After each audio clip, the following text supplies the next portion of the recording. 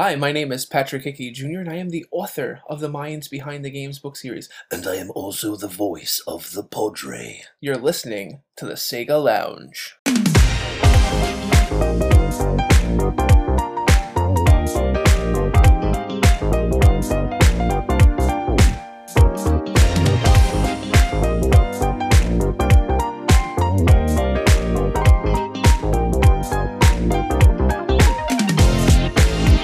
Welcome to the Sega Lounge, a podcast dedicated to our love for all things Sega, be it the games, the music, or the community. I'm KC. In each episode, I'll be talking to different guests and sharing their projects and their passion for Sega. Welcome to the Sega Lounge, a place where you can relax, listen to nice conversations, and have some drinks. Well, maybe not that last part, unless you have a drink with you, and if so, enjoy. I'd like to start this week's episode by giving a special shout out to last week's guests, Pete Titan's Creed Nethercoat and Andrew the British Andy Wilson, or if you prefer, Pete and Andy. They hosted their third yearly Race for Good stream that went from Friday to Sunday, meaning they not only broke their initial goal of raising £700 for charity, but they also hit some milestones along the way, having raised over £3,000 in total for special effect. Huge congratulations to both of them, and here's to next year's Race for Good. Also, please support Special Effect if you can. As I said last week, they're a great group of people working towards a great cause so that video games can bring joy to people who would have otherwise been unable to experience them. More information on their work can be found at specialeffect.org.uk. And now, on to this week's guest.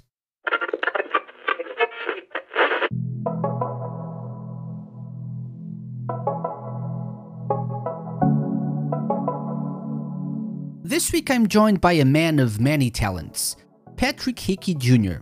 He is a full-time lecturer of English and assistant director of the journalism program at Kingsborough Community College in Brooklyn, New York.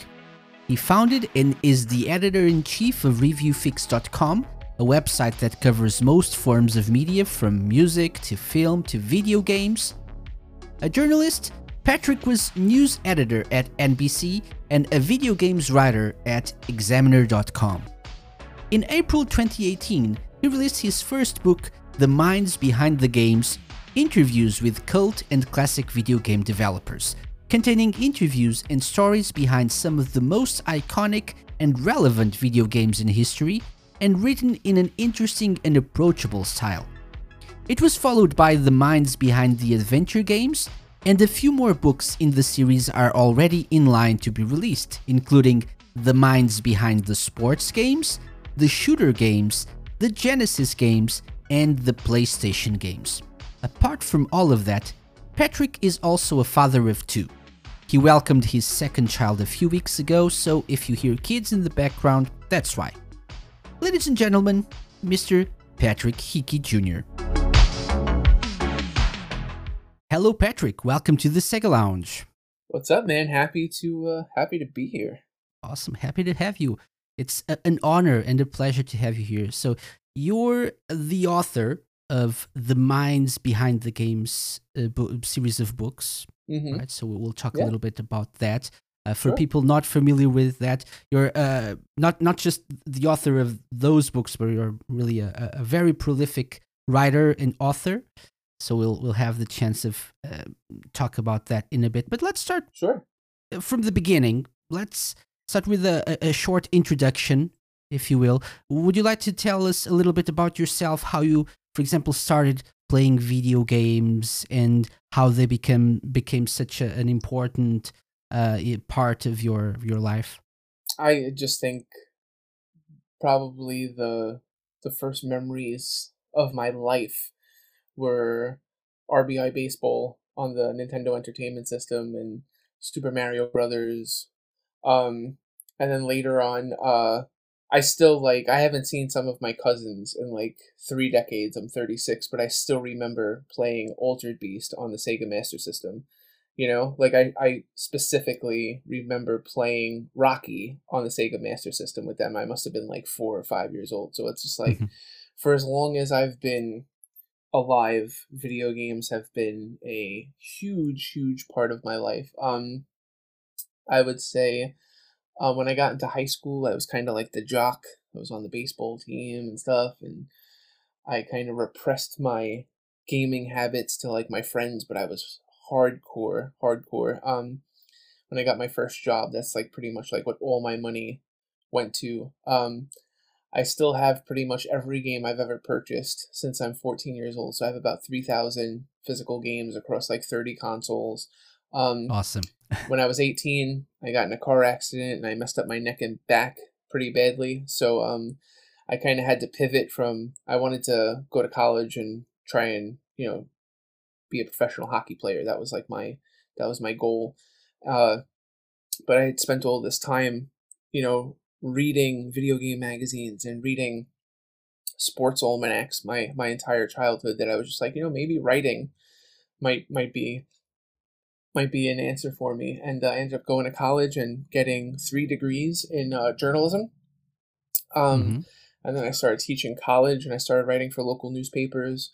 And then it just got to the point where I was just like, you know what, let me start my own site. So then I started reviewfix.com, which has been around now for like 11 years. And I started really interacting with developers and interviewing developers. And I started writing for Examiner. At one time, I was the most read video games writer for Examiner.com. I was a entertainment writer and an editor at NBC for 2.5 years. I covered a ton of video games, from Sonic Lost Worlds, The Last of Us, Guitar Hero, pretty much all the 2K games from like 2012 to like 2015. Like I did a ton of video game writing for NBC. And then I got married, so I decided to leave NBC and focus on teaching full time. I have a tenured position at the college that I teach at, but I still continue to run ReviewFix. And then it just got to the point where I just noticed after about 10, 11 years of writing that a lot of my writing had like disappeared off of the internet because the sites were no longer in business and stuff. And I was like, I need to create something that'll kind of be immortal. And the only way you can really do that if you're a writer is to write a book. Even if a book goes out of print, there's still copies of it around. It's like you'll always be able to find a copy of a book if you really wanted one, So I was kind of at that crossroads in my life where my first daughter was about to be born and I wanted to do something really cool. And I just decided to write the first book. And then the first book did super well. And I signed a contract for 3 more books. And then after I finished up the 3rd book in that series, so that would be the 4th book in the Minds Behind the Game series, I signed a contract in February for the Minds Behind the Sega Genesis games. And then about a week ago, I signed the contract for the Minds Behind the Sony PlayStation games. So yeah, it's been a pretty wild ride. Well. Yeah, absolutely. That's great. You mentioned reviewfix.com, so that's a website that people can actually visit and follow you there in your works. You write a lot there. You review games, retro games, for example, or not sure if review is the best way to put it. Maybe you talk about them. Yeah, maybe like commentary. Exactly. Yeah. But it's a very eclectic kind of website, right? So you're not just dedicated to video games. You have it's music, indie music, professional wrestling, comic books. It's total like geek stuff. So yeah.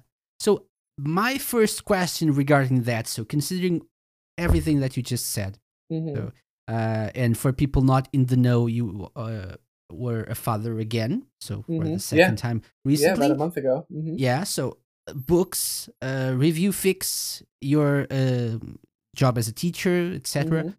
How do you find time to do everything? To do everything that you do? How do you find time to write all the things that you write? Sleep less. I'm telling you, I get asked that question. Sleepless or sleepless? Sleep less, and and then just manage time. Manage your time as best you can. Like I tell my students all the time, the best day is when you wake up a little bit early and you get the majority of the stuff that you need done before lunchtime. So anything else that you need to get done, like after lunchtime, like that's not important. If you get it done, if you don't get it done, it's not the end of the world. But if you do get it done, then you go into the next day with a little less which means you could do a little bit more, so Mm-hmm. it's just a matter of like I'm a firm believer of keeping a to-do list. And every Sunday night I sit down and I just write down all the things that I want to get done for the week. And if Sunday comes and there are any things left on that list, then I stay up and get them done. So I start every week pretty much with like a clean slate, and it takes a lot of focus and a lot of, how do I say, focus is probably the Discipline best as word. well. Discipline, yeah, and passion and Mm-hmm. neuroticness and compulsiveness. But I mean, it's the only reason, like, I'm working on my sixth book now in about 4 years. So and these books are not tiny. There's a ton of video game books out there that are like mostly pictures. They're like reference books where there's like 150 contributors and stuff like that. And like my books, those are not my books. My books are not like that. I'm the one doing all of the interviews with all the developers. I'm the one writing, all of the chapters. I'm the one editing it. I'm the one getting all the photos and stuff. It's a lot of work, but at the end of the day, when it's something that you believe in and you care about it that much, then it makes your time feel a lot more valuable. So like my short answer to that question would just be like, make sure that you value your time and then fill up your time with valuable things. People that aren't worth your time, things that aren't worth your time, you just don't do them. Mm-hmm. So that probably be my short answer. Okay, awesome. Hmm. Because you really are a prolific writer, just as I said when we were starting the interview. So that's great. Hmm. Okay, so let's go back to the books that we just mentioned, the minds behind the games. Hmm. Actually, that's the title of the first one, the Yes. minds behind the games. So, for people who are not familiar with this book, how did, apart from wanting to like leave your legacy available for people to pick it up somewhere and just read your works in a physical form, why did you decide to go this route of deciding to write about video games and um, finding out these uh, not very well known stories about games as well? Sure. So basically what happened was, I kind of alluded to it before. It's like my wife was like 5 months pregnant, and I wanted to do something like that I was super proud of, um to kind of like have something like a legacy, and I had been teaching for about 10 years at that point. And originally my goal was I wanted to create a multimedia journalism program for the college that I worked at. I had taught it at a couple of other colleges, and I wanted to bring it to the college that, I work at full time, and my supervisor was basically like, no. And I was kind of pissed, and it was kind of like I looked at this person kind of almost like, a mentor, and I just saw that he had his tenure and he was just going to kind of ride out the rest of his career. Like, he didn't want to do anything extra, and he was just going to slide by. And I mean, I was 34 at the time, so I was kind of like hungry, and I still am, hungry to do stuff and to make a mark, to leave an impression on people, and not to just kind of coast by like a fart in the wind, and so I was like, as soon as he said no, my first impulse was kind of like, well, then I'm going to go write a book. So his answer was, then go write a book. So I went home, and I was just sitting in my man cave where like all my games are and stuff, and I'm just like, what am I going to write about? I'm like, because I'm doing this. I'm totally doing this. And I'm just sitting like on the floor in my man cave, and I'm surrounded by games. I just started pulling games out, like Wonder Boy and Monster World, and NBA Jam, and Toe Jam and Earl, and King's Bounty, and Mutant League Football. And I'm just like, I know who created these games, but a lot of people don't. Mm-hmm. And I'm sure that there are great stories behind these games. And I'm just like, why don't I try and contact some of these guys? Some of them I knew already, some of them I didn't. So I'm like, let me go hunting.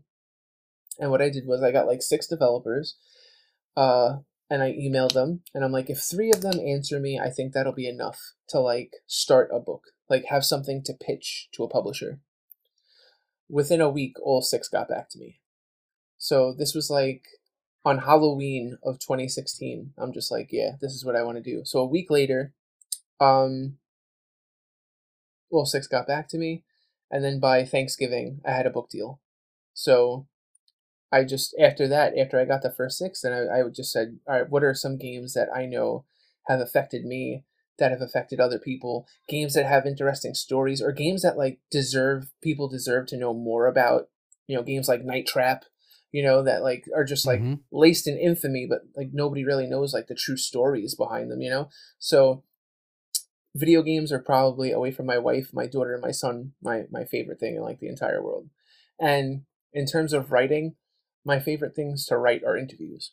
I love to sit down with people and just listen and have them tell me a story. So I was just like, you know what? This book is gonna read well if I combine those two things. So I said it early on, I'm like, I'm gonna have like an interview anthology. So that's basically like each chapter reads like completely independent of everything else. So it's Yeah. like if you pick up the book and you're like, you know what, I really want to know about Night Trap, and you just want to read the Night Trap chapter, you absolutely can. I had somebody message me on Twitter like 2 days ago, and they showed me that they had bought a copy of the book, and they're like, "Oh, I only read the Mortal Kombat chapter, but I loved it." And I'm just like, there's like 35 other games in the book. And he's like, yeah, I know, I'm going to get around to it. He goes, but I love, and this guy is like a hardcore, like Mortal Kombat fan. Like he's got an Instagram account with like 38,000 followers. He every day is like Mortal Kombat on his page. So it's like, for him to buy my book was huge. But, it's also like a book that I think people that really love video games and love how diverse and eclectic the industry can be will really enjoy it. Because for me, the first book is kind of like a front row ticket to my childhood. It's like all these games that affected me as a kid and affected other people too. So Mm-hmm. that's kind of how it all started. Just me combining two things that I loved, like journalism, like real journalism, and video games. Yeah, yeah. You say something in the introduction to the second game, adventure games. Mm-hmm. You say something. Um, so, does anyone go out of their way to know who created their favorite games? Mm-hmm. Why don't we care who made the adventures that define us in so many ways? Why Yeah. do we remember actors, directors, and names in films, but not creators of video games? And even in music, we remember like one-hit wonders and whatnot, but Sure. not games. Why do you think that is? Why do you think people just don't care as much about who creates this form of media that so many people love, and you know, I, and I why think do it's they brush past that? I think it's two things. So the first thing is the industry conditioned people to care more about the publisher than the creator. So it's like if I ask Mm-hmm. you who created Grand Theft Auto, the average person will right away say Rockstar. Yeah. If I ask you who created Street Fighter, the average person will go Capcom. If I ask you who created Sonic the Hedgehog, Sega. You know? Mm-hmm. So that's the first part. The second part is that a lot of these creators, away from the industry, setting it up to make the publisher more important. Like even Sega, for instance, like a lot of games early on, the developers went under pseudonyms, Yeah, like yeah, yeah. fake.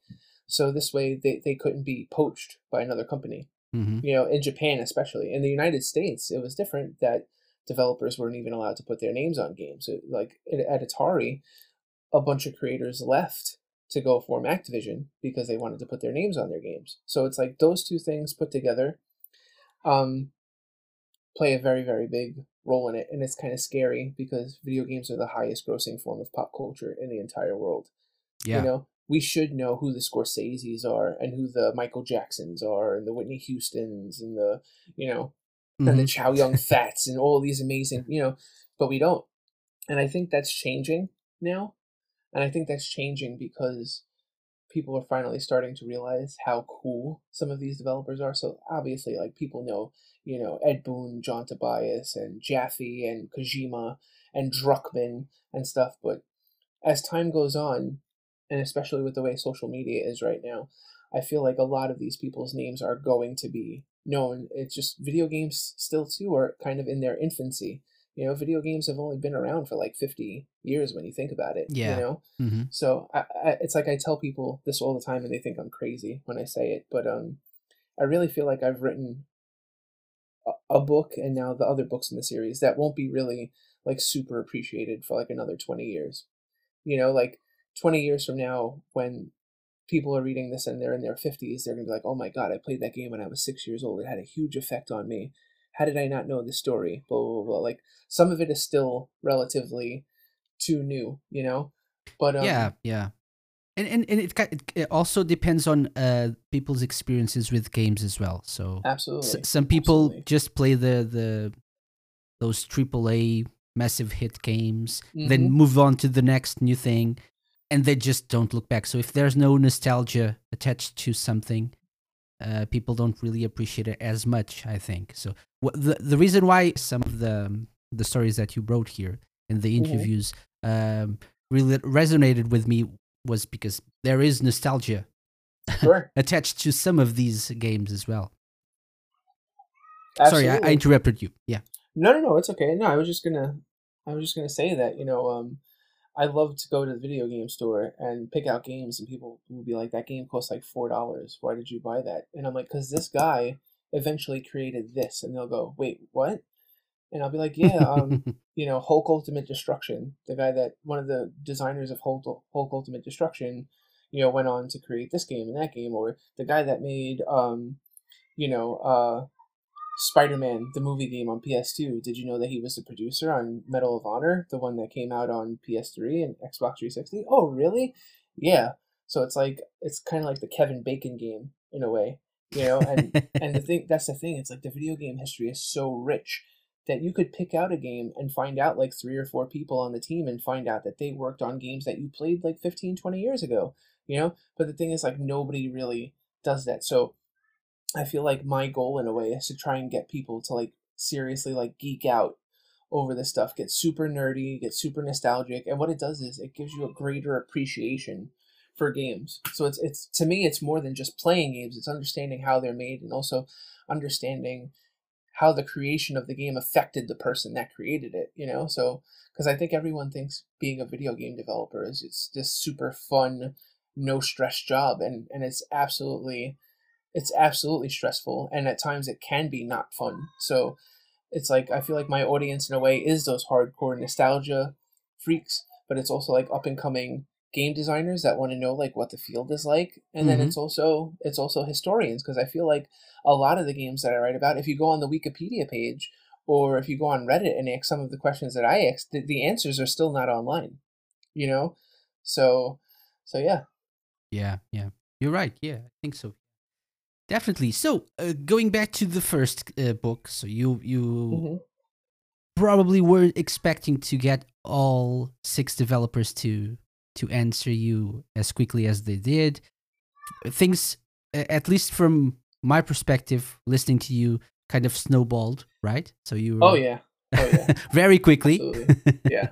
which is Yeah, great. all of a sudden, like that's the thing. I wasn't even expecting all 6 to get back to me. I was like, if half of them get back to me, I would have been happy. Yeah. So then the fact that all 6, then like my publisher is like, oh, this is great, but like judging on the length of your chapters, you're gonna need like at least 25 games to make this like a real book. And then I'm like, Mhm. oh my god, I have to get like 19 more. Holy crap! And then I ended up with 36. So yeah, it was a wild experience. Yeah, for sure. But it's great that you, and just like you mentioned, this is not just a questions and answers No, no. book, right? So it's a story. Each chapter actually works as a chapter, as a Mm-hmm. story, its own Yeah. story. It's a very interesting approach to this. So you kind of tell the story behind the game, and behind the developer as well, and then add some bits, some quotes Yeah. from the interviews as well. Why did you go with this approach instead of just here's my full transcript of the interview with this guy? So before I really like pitched the book, I read a bunch of other video game books, and a bunch of them were great, but I saw problems. I saw one book. I won't tell names. I don't want to blow up anybody, but that like the author like totally took over like the story. It was like they were the one telling the story, and I was just like, I want to hear more from the person that said these things than the writer. Then I saw another book that it was laid out the same way as mine, like chapter by chapter, but each chapter was just Q&A. So I'm like, there's no skill in that. Mm-hmm. That's just Q&A, you know? And I felt like if I laid out the transcript, that would be the same exact thing, you know? Like, so I wanted it to be a few things. I wanted it to be an engaging story. I wanted to prove to people that like I was a good reporter, that I knew how to, you know, structure the story properly, that I knew how to make it engaging. And then third, I wanted to provide proper context. So that's like the beginning of each chapter is just like 3 or 4 paragraphs of me like setting the scene. Why is this game important? How many copies did it sell? What did it influence and stuff like that? And it's just like, I feel like that's necessary because some people may go into the beginning of a chapter and go, why the hell am I going to read about this game? And then they go, oh, wait a second. Whoa. Oh, okay. All right. Let me hear what this guy has to say. You know, so it was just me kind of taking a look at like what everybody else was doing and then finding my own way to like make it work best for my style and then create a book that I think would read better than the competitions. That was kind of like why I structured it the way that I did. Yeah. And it's really interesting because Thank you. the approach of having each chapter as its own separate thing really works. Because you can just pick up the book, read one of the chapters. Okay, you find out more about that game. If you want, you can, you know, put it back down. You usually don't because you want to find out about the next game, the next chapter. But you can if you want to, and just come back later and read about something that is not really related to the previous chapter, other than being a video game and being very interesting to learn about that as well. It's a great approach, I think. Yeah, Thanks, man. Thanks. It's this first book was you said before that you wanted to make it something that was, you know, personal, that talked about games that you know, left a mark on you in some way, right? Yeah.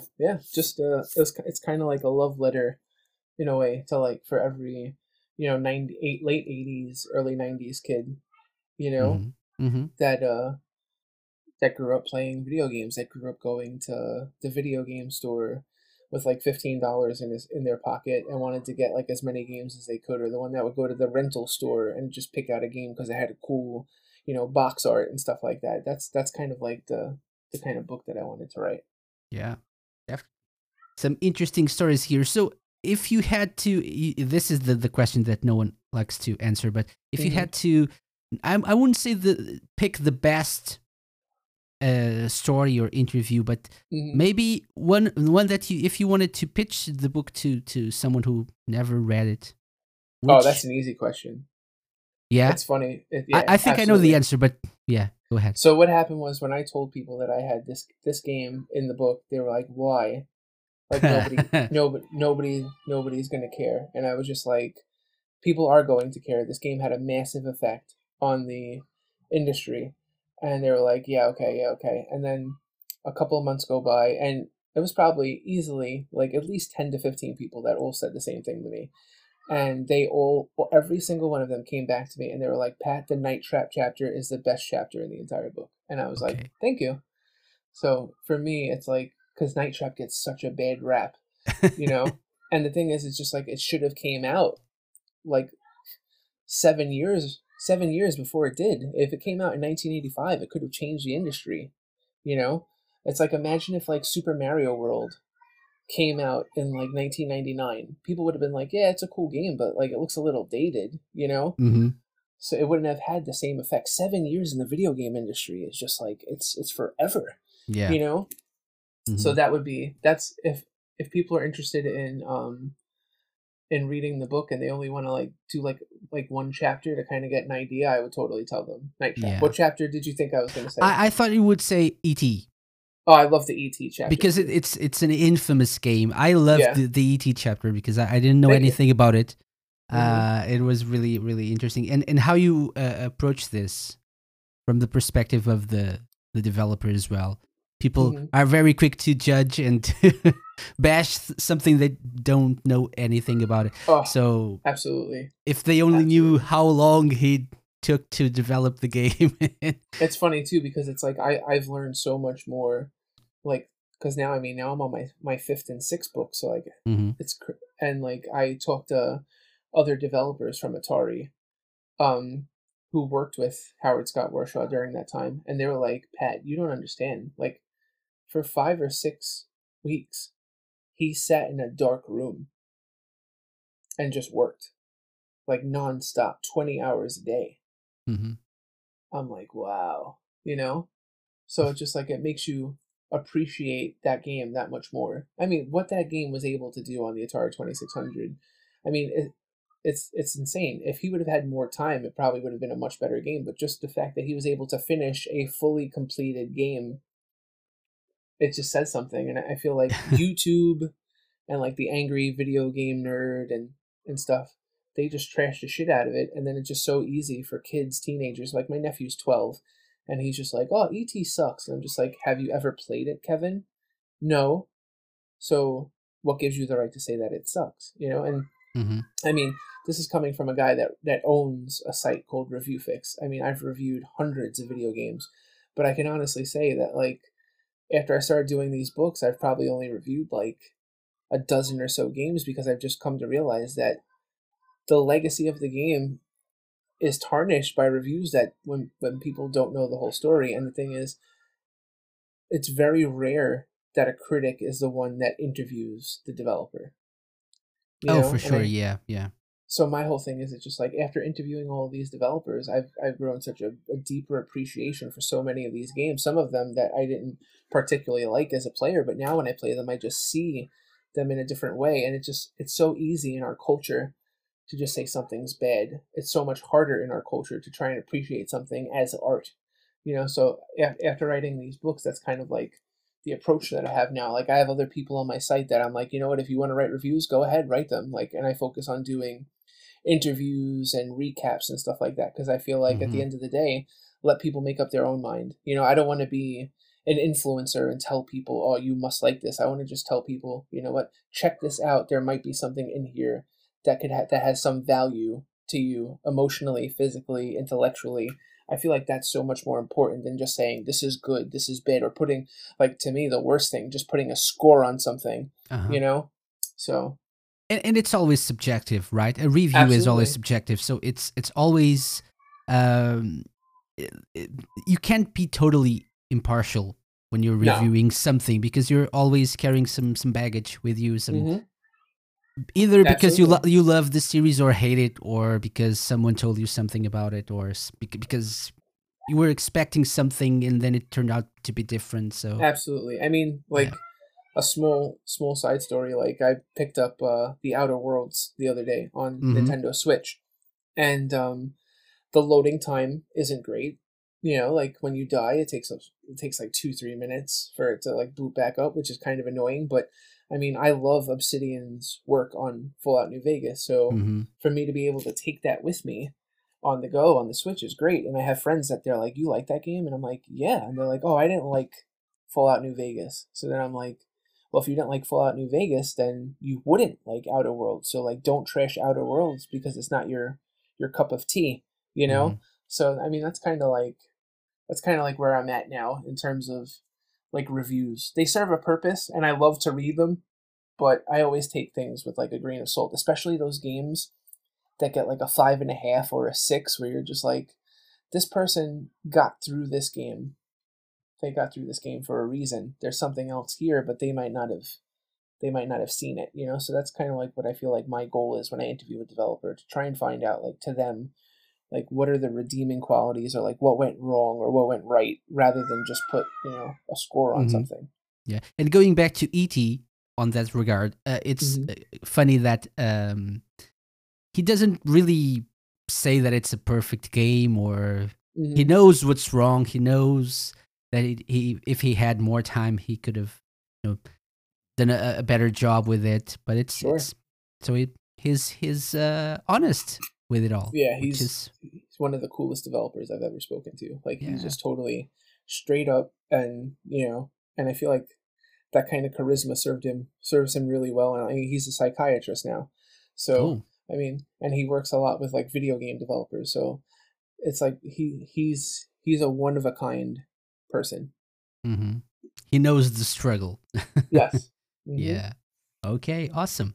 So then you wrote a book about adventure games, the Hmm. minds behind the adventure games. Hmm. Uh, same concept, but with a little bit different games, right? So and you actually say in your introduction that not all of the games featured in the book are what are is considered an actual adventure game by Hmm. many people. Yeah. Why do you feel that some of these games are adventure games? Because I feel like, first off, I feel like the adventure genre is kind of like the father of every other genre because every game takes you on a adventure. You know, Mm-hmm. every game has like a story. Every game like puts you somewhere else. Like that in itself is an adventure. Like a first person shooter like Doom sends you to like hell. Mm-hmm. It's a shooting game, but it's also an adventure. You know, so I tried to pick games that like had a really unique focus on story and games that like people also may not have known about, like Double Dragon on Atari 2600. You know, how many people knew that there was a Double Dragon game on Atari 2600? So it's like the reason why like Parappa the Rapper got in there because Yeah. it's a rhythm game. However, like everyone connected with Parappa and his like pursuit of Sunny. So it's like that game takes you on a journey, an adventure of like, self exploration of like everyone's been in the situations as Parappa, like learning how to fight because a bully is messing with them, learning how to drive so you can impress the girl, waiting online to go to the bathroom somewhere before you're about to like explode. So it's like as much as Parappa is a rhythm game, it also takes you on an adventure, So that's kind of like that was my logic behind the whole thing. Awesome. Any particular chapter in that you would advise people to read? Oh, the The Family Guy chapter, because Okay. I mean that game could have been so much better than what it was. It was serviceable. Like I played it and beat it on the PlayStation Portable and the PlayStation 2. I enjoyed it. I felt like, there were some issues with it, but when I spoke to the developers and found out all of the things these poor guys and gals had to go through from 2K and from the prior team that had it before, it just made me appreciate the work that they did and the fact that they were able to even ship it in the first place. Mhm. So yeah, I would say the Family Guy chapter in the Minds Behind the Adventure Games is probably like the night trap of the second book. And then like how you liked ET so much, I would say the Grand Theft Auto chapter is definitely like the ET, because I mean Grand Theft Auto, I mean I ended the book with Grand Theft Auto because I felt like it was the strongest chapter because of all of the things that those guys had to go through just to get that Mhm. game out on PS1. Like they were having problems with the game and Sony wouldn't tell them like what the bug was. The game almost didn't come out on PlayStation 1, you know. Mhm. And what a turn of events that would have been. Oh, could you imagine no Grand Theft Auto 1 on Exactly. PlayStation? Okay, awesome. So those are two of the books actually that you've Mm-hmm. released. We'll talk a little bit more about that, but Sure. it's time to do something different. Okay. We have a tradition here with our guests, and that is quick shots. What Okay. is quick shots? Not alcohol. I'm sorry. Uh, so it's basically a quick fire round. So I will just give you some words or phrases, Mm-hmm. and yeah, I want you to just say the first thing that pops into your head. Okay. Okay. It's a bit So scary. let's see what happens. Let's see what happens. Okay. I'm scared as well. So quick shots with Patrick Hickey Jr. Let's start with the first one. Video games. Fun. Good one. The minds behind the games. Hmm. Intense. Mm. Writing. Passion. Okay. You're doing great. Okay, two more. Teaching. I have to be very careful what I say here. Rewarding. Okay. And finally, Patrick Hickey Jr. Workaholic. Awesome. That was Quick Shots Oh, with okay. Patrick Hickey Jr. That was easy. It was easy. Yeah, that was easy. People are like, oh no, what's going to come out of this? No, it's Yeah. just easy. Okay, awesome. So, Patrick, we're going to take a quick break, okay, to hear from our sponsors at Nestle. No, not really.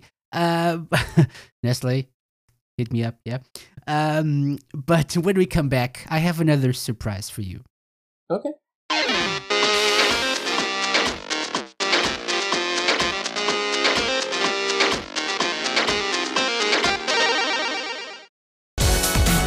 Who's the one for you to count on? Won't turn from danger from now on. He's strong and ready for trouble on this platform. So dare violate and get your back torn. Out of darkness, rise of justice. The man that saves lives inside this crisis. He is Walker, Burning Ranger. New series starring Chuck Norris, coming 2021 to Sega Flicks.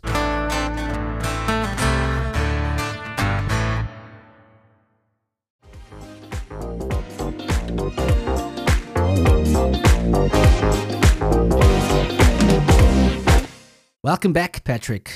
Welcome back to the Sega Lounge. Okay. It's time. It's a really short break, right? Mhm. Feels like we just kept going. Yeah. Wow. The magic of podcast editing. Absolutely. It's time for something different. So if you thought quick shots were easy, it's time for the Sega Lounge Challenge. Oh. Now that you know our guests, it's time to put them to the test. It's the moment we've waited for, and the moment they dread. Welcome to your doom. I mean, welcome to the Sega Lounge Challenge.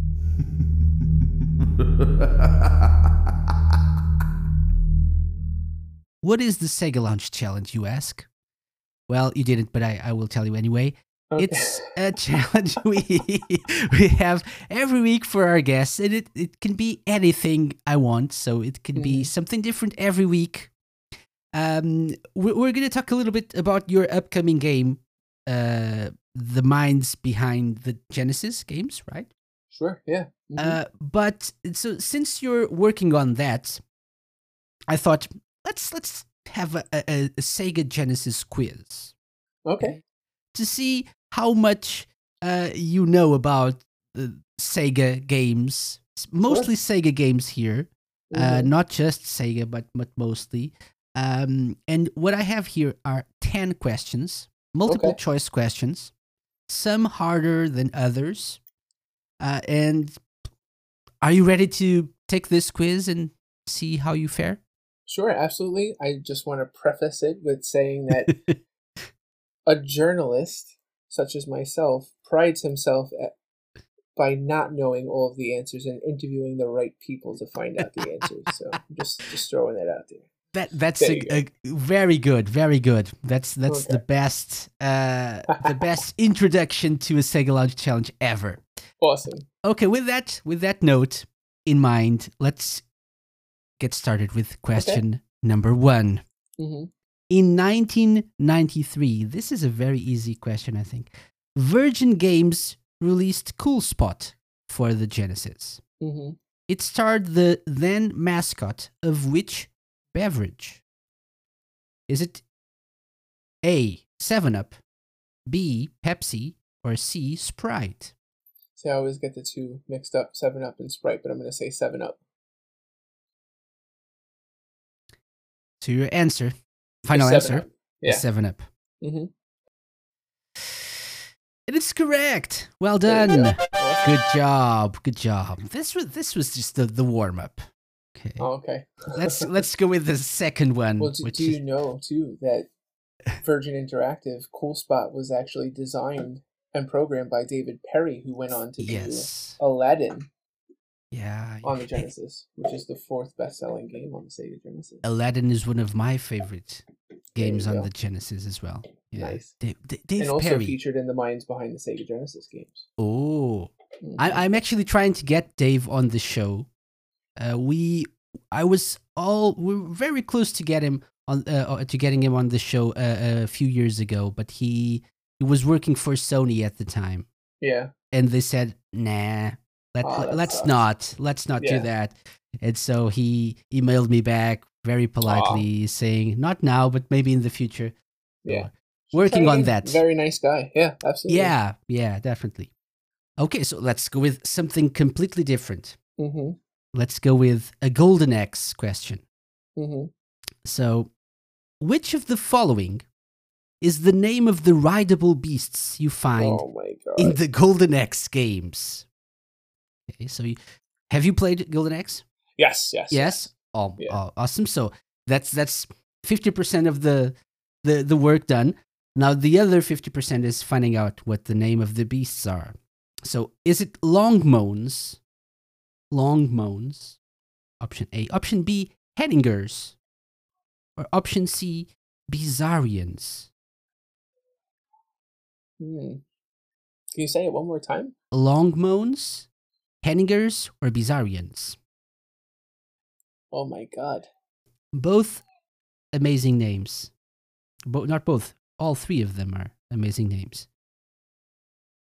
Wow. Would you ride a Longmoan? Would you ride a Henninger or a Bizarrian? I'll go with a Henninger. Mm-hmm. Why? It just sounds very Golden Axe. Or it could be Longmoan too, but yeah. Wow, yeah, I have no idea. Wow. Okay. The correct answer is C, Bizarrians. Wow. Yeah, that sounds like something out of like a space game, you know? I think this is a question that I sometimes ask, so I can't remember now if these names are made up or not, but I don't think they are. Yeah. These names are definitely part of Golden Axe in some way, I think. I gotcha. I just always called them like, the dragon or whatever, Yeah, like, exactly. Because like the different colors and stuff like that. And I gotcha. Yeah. Okay. Let's go with. So we're one wrong, one right. So not bad. Let's go with number 3. The Illusion series of Disney games in the 90s gave us several titles, mostly starring Mickey Mouse. But one of them allowed you to play as either Mickey or Donald, or both in 2-player mode. What's the name of that game? Is it A, Castle of Illusion, B, World of Illusion, or C, Legend of Illusion? Castle, World, it's World. or Legend? It's World. I have the cover, like the cover is in my mind right now. Yeah? Are you World sure? of Illusion. Final answer. Final answer? Yeah. And it's correct, of course. One of my personal favorites as well. Very cool game, especially in co-op. Okay. Absolutely. So 2 out of 3. Number 4. Are you ready, Patrick? Sure. No, you're not. In the standalone game Sonic and Knuckles, what's the third zone you find when you play as Sonic? Is it Lava Reef Zone, Sandopolis Zone, or Flying Battery Zone? Third zone in Sonic and Knuckles when you play as Sonic. Lava Reef, Sandopolis, or Flying Battery? Wow. Say the names one more time. So option A, Lava Reef Zone. Option B, Sandopolis Zone. Option C, Flying Battery Zone. We'll say B.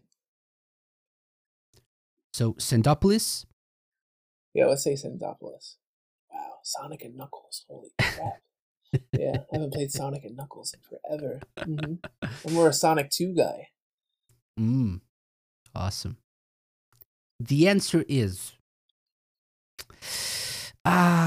correct, actually. Yes, it was Sandopolis. Yeah, Thank you. That's the third zone Totally in Sonic and Knuckles. Well done. Let's keep going with number 5. Mm-hmm. This one's a little bit different.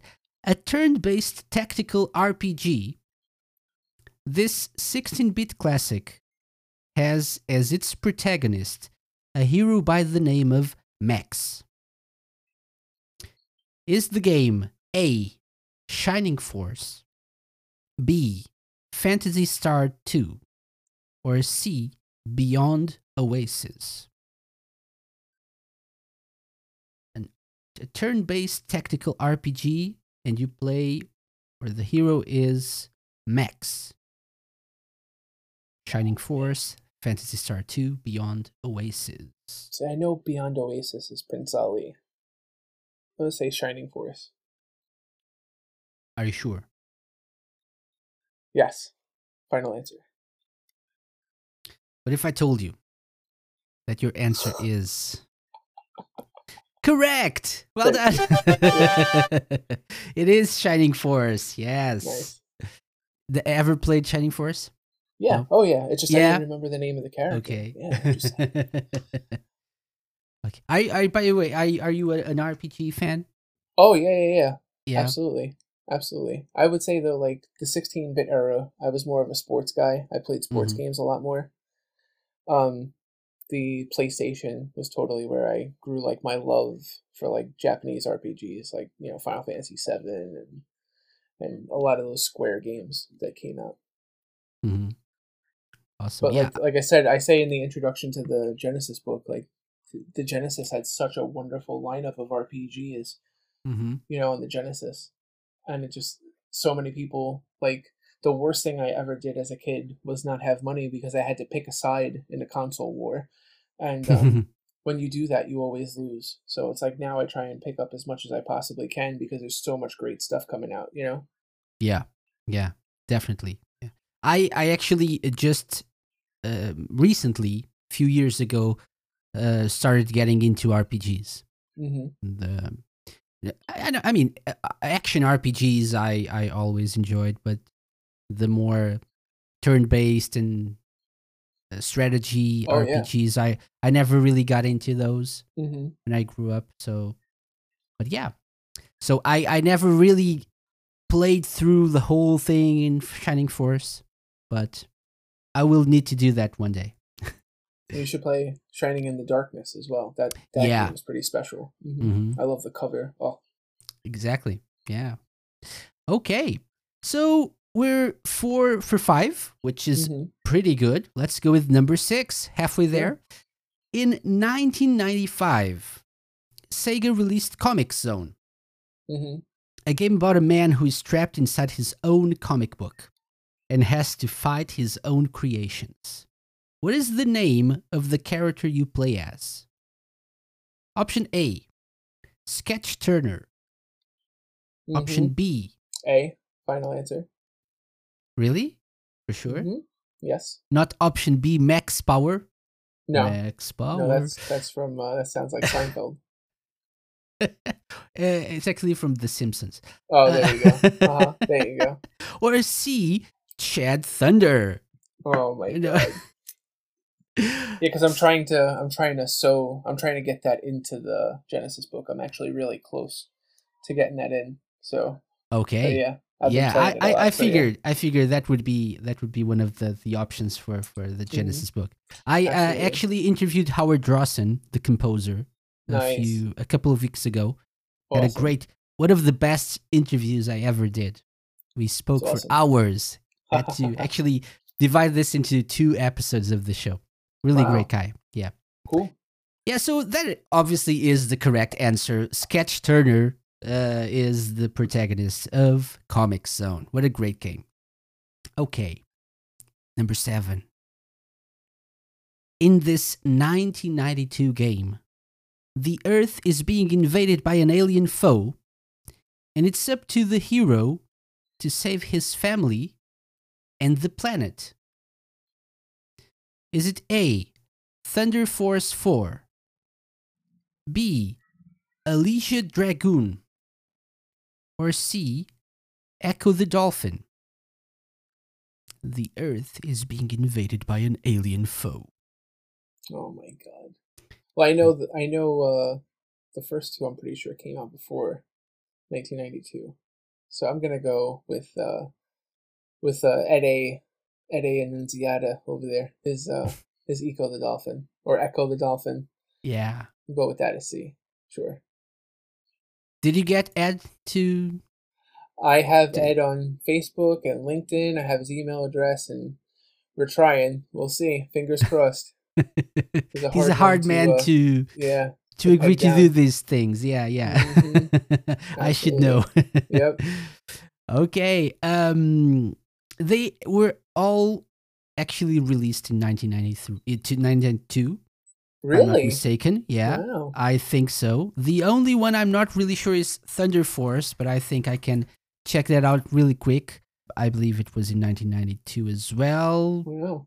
Yes, it was. Oh, wow. But the correct answer was Echo the Dolphin. Yes, Nice. yes. No one thinks it's about aliens, but it is. Yeah, it is. Mm-hmm. It is. Okay, 3 more to go. You're doing a great job. Only one incorrect answer so far. Let's go with number 8.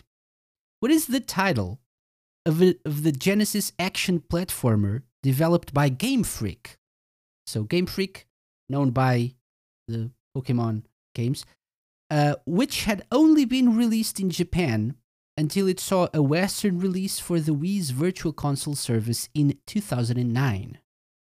So this was a Japan only. Is it A, Vector Wait, Man? I could tell you without you even Really? saying anything. Yeah. What is it? That's Pulse Man. So not Vector Man or Shadow Man? No. I love Game Freak. Like, I wanted to get Pokemon in the first book really bad, and they ended up sending me like a 30-page PDF of like every fact you could ever want to know about Pokemon. But I said, guys, like, I need to interview somebody. Like, this is all great for background, but I need to speak to somebody. And they didn't want to do it. So, but I love the little horse racing solitaire game they did on 3DS. Like, they're really good. Game Freak.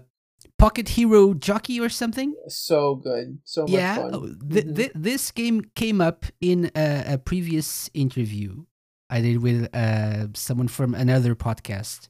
Mm-hmm. And we all joked around because he said it was called Pocket Jockey.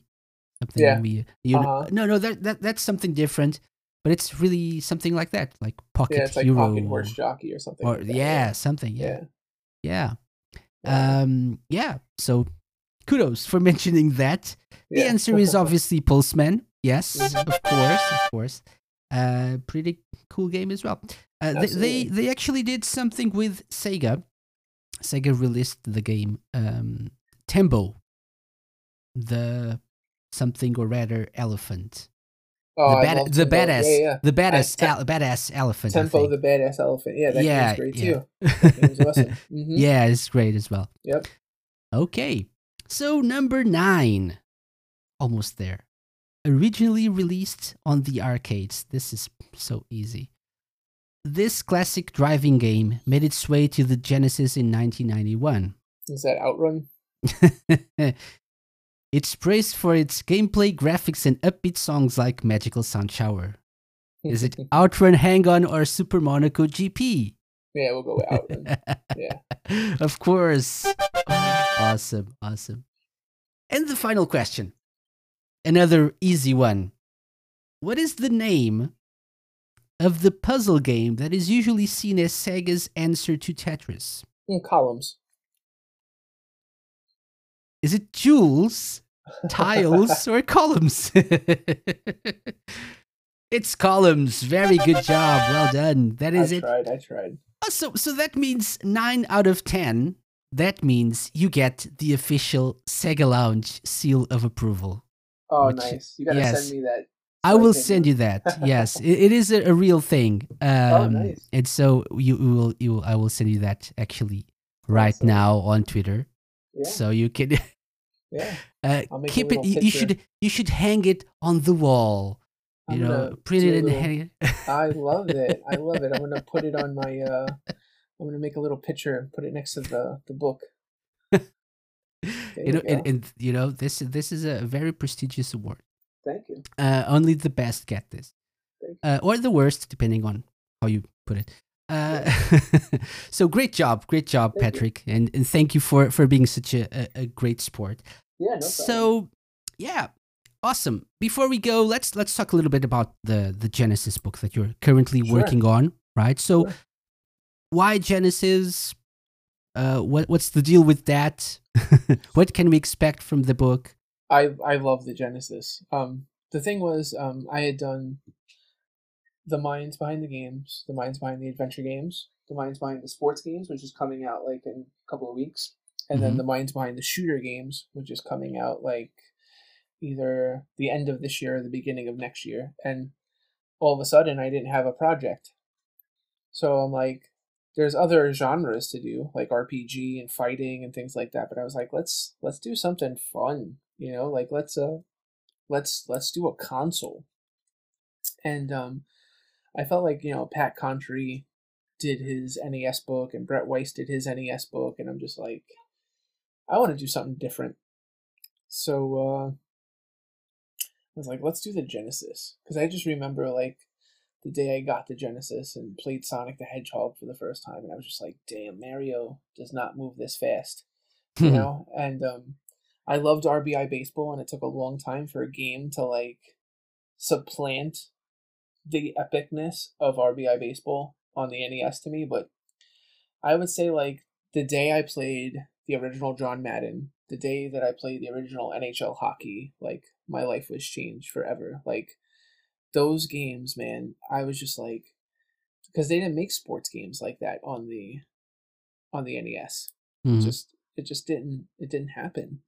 So like I played the hell out of the Genesis. I loved it.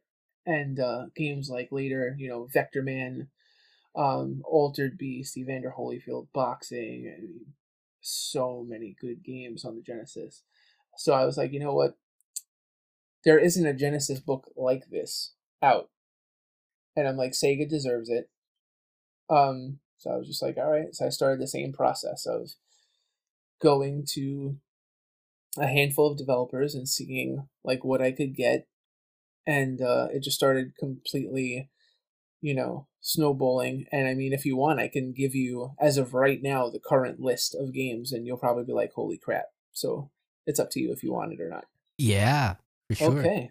All right. So we got Dungeons and Dragons, Warriors of the Eternal Sun, Lion King, Evander Holyfield's Real Deal Boxing, Triple Play 96, Where in Time is Carmen Sandiego, Mortal Kombat 3, Virtual Bart, Spider-Man, X-Men 2 Clone Wars, Roger Clemens MVP Baseball, Shakan, Skitchin, Coach K Basketball, Primal Rage, Lethal Wedding, General Chaos, PGA Tour Golf, Poltergeist, The Immortal, Hard Driving, Pit Fighter, Shadowrun, NBA Live 95, Buck Rogers Countdown to Doomsday, Aladdin, Populous, Goofy's Historical History Tour, Normie's Beach Babe Orama, Ariel's The Little Mermaid, Mighty Morphin Power Rangers the movie, Ren and Stimpy presents Stimpy's Invention, Desert Demolition starring Wile E. Coyote and Roadrunner, Gargoyles, X-Mutants,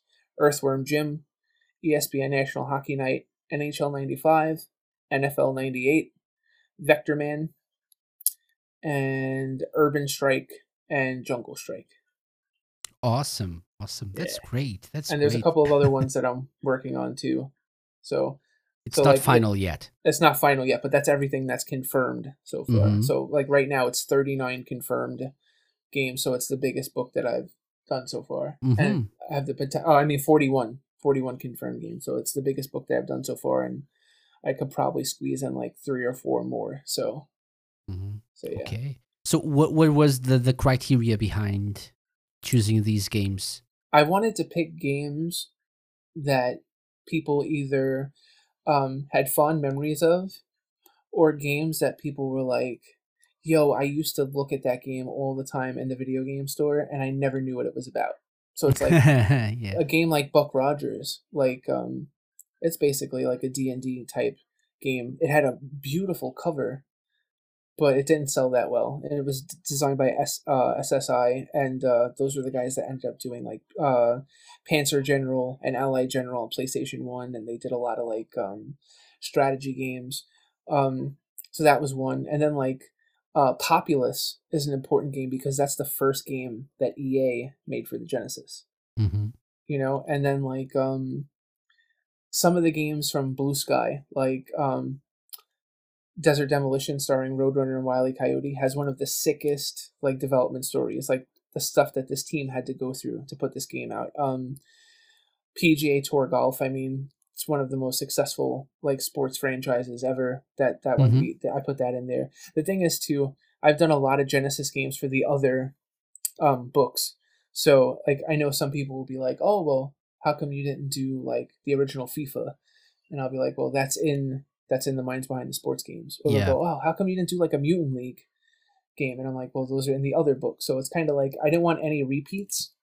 Mm-hmm. So yeah, it's just trying to get as many different like eclectic games as possible. Like the reason why I had Hard Driving and Pit Fighter in there is because those were two games that like performed incredibly well in the arcade, and the technology was super ahead of its time. And to try and pull them off on the Genesis was like a developer's nightmare. So a lot of people that have played Pit Fighter on like Genesis and Super Nintendo don't have the fondest memories of those games. But here I get the developer to tell us why these games play so different on the console compared to the arcade, you know? And then at the same time, like Mortal Kombat 3, Jeff Peters just talks about how much the development team went through to try and get the game to play as well as it did. So yeah, and every chapter just has lots of fun behind the scenes stories. Awesome. Yeah. I've actually, because of the book, because of some of these stories, I have tried to actually get a hold and try some of the games that you covered. So hopefully that happens with the Genesis game as well. Thanks. Yeah, that's the hope. It's like whenever I speak at a convention or something, I'll have somebody come over to me and be like, "Oh, I never tried this game before. Thank you so much. Like, you know, now I appreciate it more than I would have otherwise," and things like that. So super important. Yeah, even some games that you know by name, but you never, for some reason, never tried. You never had the money when you were a kid, or you never got around to playing them later. Yep. And it's a good excuse as any to just pick up some great classics, or maybe not so great, and just give them a try. Absolutely. Yeah, awesome. Okay, so you obviously have another book, coming before the Genesis one. So that's the sports game, right? Yeah, the sports book and Minds then the shooter book after. Yeah, two. So two. Yeah. I forgot the shooter games as well. That's okay. Yeah. So the Minds Behind the Sports game is coming in a few weeks, right? Any release date set yet, or? Well, see, the thing is, like, I'm waiting for my final, prints to come. So it's like after the final prints come, it's usually like 2 weeks after that. So like Amazon says like the first week of August, but like the last book said like a certain month, and it ended up coming out like a month before. So that's why I'm saying it's probably going to come out like the middle of July. Okay. The Minds Behind the Sports games, yeah. So it's available for pre-order now on Amazon, Barnes & Noble, and on my official website, patrickhickeyjr.com/books. Awesome. And if people order the books from your website, they get a treat, right? Yes. If you order the book directly from me at patrickhickeyjr.com/books, I put a whole bunch of cool stuff in there. So obviously, like, if you order from me, I know where you live, you know, and I have your address and I have to ship it to you. But it's like, if you're from like California or whatever, I'll message you and I'll say like, "Oh, what do you like? Do you like baseball? Do you like basketball? Do you like hockey? Like, what do you like? Do you like wrestling?" And I have a whole treasure trove of like trading cards and things like that. So I naturally like put some signed bookmarks in there, and I write something nice inside the book, and I put my Walter Day card, because I got a card in Walter Day's trading card collection dedicated to me. So I signed that and I put that in there. So yeah, if you order from me, I personalize the book and I put a lot of cool stuff in there. So that's usually like people that really like video games. They like getting, you know, something unique, and that's probably the best way to get it, other than just like, you know, Amazon or Barnes and Noble. Okay, awesome. So please go do that. You also mentioned that because of the books, you got a different understanding of how video games and the video game industry works. Mm-hmm. You got a few extra chances to work in the video game industry as a result of doing these books as well, right? Yeah. I have been the story editor of the Padre, which is on Xbox One, Steam, PlayStation 4, and Nintendo Switch. I was story editor, and I was the lead voice actor of the main. I was the voice of the main character, and the second game is actually in development right now, and I'm doing voiceover for that game too. I was the narrator in the Caillou Offensive. I do voiceover in Relentless Rex, which is currently in development. And I'm also writing the story and doing lead voice acting for a game called Kroom that is currently in development. And the animator on that is actually one of the animators on Overwatch. So that's going to be a really cool, like, top-down shooter with a really cool, like, space-inspired story. So I'm super excited for that one too. Awesome. How did all those projects, how did they all come to be? How did you get involved with voiceovers and whatnot? Well, what happened with the Padre was I saw the game on Twitter, and I reached out to the developer to do an interview, and I noticed that the game had a lot of issues in terms of its grammar and its syntax. The developers are from Bulgaria, so I reached out to them and I said, your game is really cool, but you need someone to edit this, like edit the text. And they were like, well, do you want to? And I was like, oh, all right, okay. So we reached a deal on a price, and I was a story editor, and I thought it was just kind of like a one and done thing. And then a couple of weeks later, they were like, oh, we got more story for you. So it was like I was a member of the team. And then, like, right before our Kickstarter started, our main voice actor left, and they were like, we're screwed. And I'm like, well, to be fair, I'm like, this is like Alone in the Dark. This is like a really scary point and click survival horror game. And I'm like, this guy's voice doesn't match. Like, he kind of sounds like Russell Brand. Like, oh, I'm like a bloody wacky Englishman, wow. And I'm like, it doesn't fit. So they're like, well, what are we gonna do? I'm like, I could do it. And they're like, what? So I went into my man cave, and I'm like, I didn't want to do that Russell Brandy voice. So I wanted to try and find something different. So I've always been good at that really deep movie voice, like, in a world, one man. So I wanted to combine the two. So Blocky came across this dark English accent. My name is Alexander, and I am the Padre. And I recorded some of the lines, and I sent it to them, and they loved it. And I had to record like all 4,000 lines like that day. And then like the rest is like history. I'm kind of like the unofficial like mascot of Feardemic, like the video game publisher. Whenever they have like a YouTube video and they need like an MC, they always have like the Padre come in and talk. So it's been a nice little side hustle. And then from there, I didn't want to be a one-hit wonder, so I got a narrator job for the Caillou Offensive, which is a really cool like top-down rampage kind of game. And I reached out to the guy that did Relentless Rex, and he needed somebody to voice his T-Rex, so I did that. And then Peepuck Head is an animator on Overwatch, and he reached out to me to be on his podcast, and he was like kind of shocked that I knew who he was, and I was kind of shocked that he knew who I was. And this bromance just started, and he pitched me like this idea for a story for a game, and it was like super thin, and he was just like, all right, I want you to write the rest of it.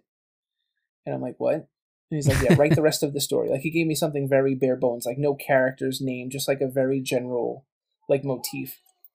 So I banged out the story in a couple of weeks, and then we were off, and that was like 2 years ago. So we're actually we're still working really hard on it, and like he's super busy. He's on like 3 other projects, and his brother is the composer and the engineer. So it's just the 3 of us. So it's taking a long time, but like it's time well spent.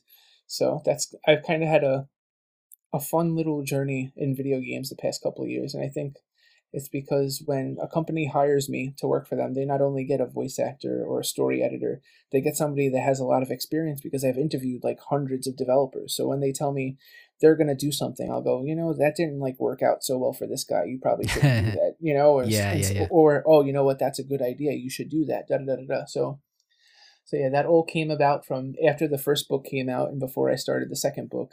I just got back to work on ReviewFix, and I wanted to tell the stories of some indie developers, and then I met the guys from the Padre, Ben Zahali. He's awesome, and the rest is history, they say. Awesome. So again, sleep less, right? Yes, that's the absolutely. mantra. Yes, you're gonna be an angry, grumpy person a lot of times. Like 90% of the arguments I get in with my wife are because I don't sleep enough and that I'm just a grumpy bastard most of the time. But I get a lot of stuff done, and so does she. So like we accomplish a lot more than other people, and it's just because we stay up and we do what we have to do. So that would be my best advice for you. Like you got to fight for your dreams like every second of every single day. Mm-hmm. Awesome. That's great life advice, actually. Thank you. Very good. Yeah. Is she a gamer as well, your wife? No, not at all. She can't stand video games. That's probably like one of my favorite parts about her.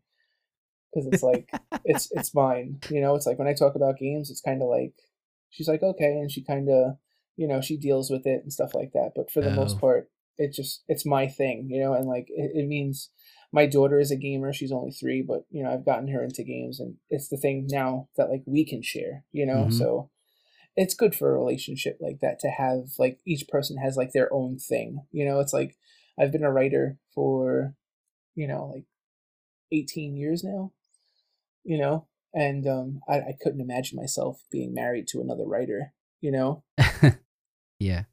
So yeah, I feel you though. Yeah, I my wife's the same, so she doesn't not that she can stand the games, but she usually doesn't have an interest in them. Yeah, my wife deals with it. Yeah, and I'm like, oh, I have this amazing developer or musician on the show that I'm gonna interview. Yeah, okay, yeah, right. That's great. That's cool, isn't it? Yeah. Okay. Oh so God, those are great. our conversations. Yes. Yes, I feel you. That's great. Okay. So, Patrick, people can obviously find you on your website, patrickhickeyjr.com, right? On social media as well. You're pretty active on Instagram, on Twitter, at ReviewFixPat. On Twitter? On Instagram, I'm just Patrick Hickey Jr. My full name, no spaces. Facebook, it's facebook.com/Patrick Hickey Jr. Yeah, I'm like super accessible. I love speaking to people. So don't be scared to hit me up, hit the follow, hit the like, and start a conversation with me. That's kind of like what I live for. A lot of the chapters of the books from the second one on were suggested by people. Like I had people message me and go, oh, you're doing an adventure book. Like you should try and get Croc in there. And then I did, and then like the sports book, people were like, oh, you should try and get, this wrestling game. Blah, blah, blah. Oh, okay. All right. And I got it. So I feel like the better relationship I have with my readers, the better I can get them what they want. Because that's bottom line. I said before that these books were kind of like a love letter to my childhood, but at the same time too, I want to write books that people are actually going to read. So yeah. I love interacting with my readers. Awesome. So all the links will be in the show notes, so people please do check them out and interact with Patrick. Patrick, one final question. I usually ask this question to all my guests. Not sure if you're familiar with this. You probably are. In the 90s in the US, Sega used the term blast processing to promote the Sega Genesis, which wasn't a real thing, but they said that it was what made the Genesis more powerful than the competition. So let's say it really was a real thing. So if you could add blast processing to anything in the world, what would it be and why? Well, if I could add so something that makes it instantly better without really making it better. Or maybe it does, because it's let's say for the sake of this question that it is real and it's really powerful. I don't know. Okay, so I would add blast processing to a Popeyes chicken sandwich. Because I love the Popeyes chicken sandwich, but when I get it, I have to put more pickles on it, and I have to put a slice of American cheese on it because it's not perfect. It's really good. It's a really damn good chicken sandwich, but it needs more pickle and it needs cheese because chicken without cheese is just like a bird. So yeah, I would add blast processing to my Popeyes chicken sandwich. So I can see the ads right now. Mm-hmm. Popeyes now with more blast processing, with 100% more blast processing. It sounds like the way like the meat is cooked, the way the meat is processed. That'd be great. That'd be awesome. Awesome. That's a great answer. Awesome. So, Patrick, thank you so much for coming on the Sega Lounge. This has been really fun. And thank you for your books. I've currently read the first one, and I'm in the middle of the second one as well. Awesome. Can't wait for sports game, and I definitely can't wait for Genesis games as well. So awesome, man! Thank you. You'll have to come back when that is out to talk a little bit more about that. I'd love to anytime. Awesome.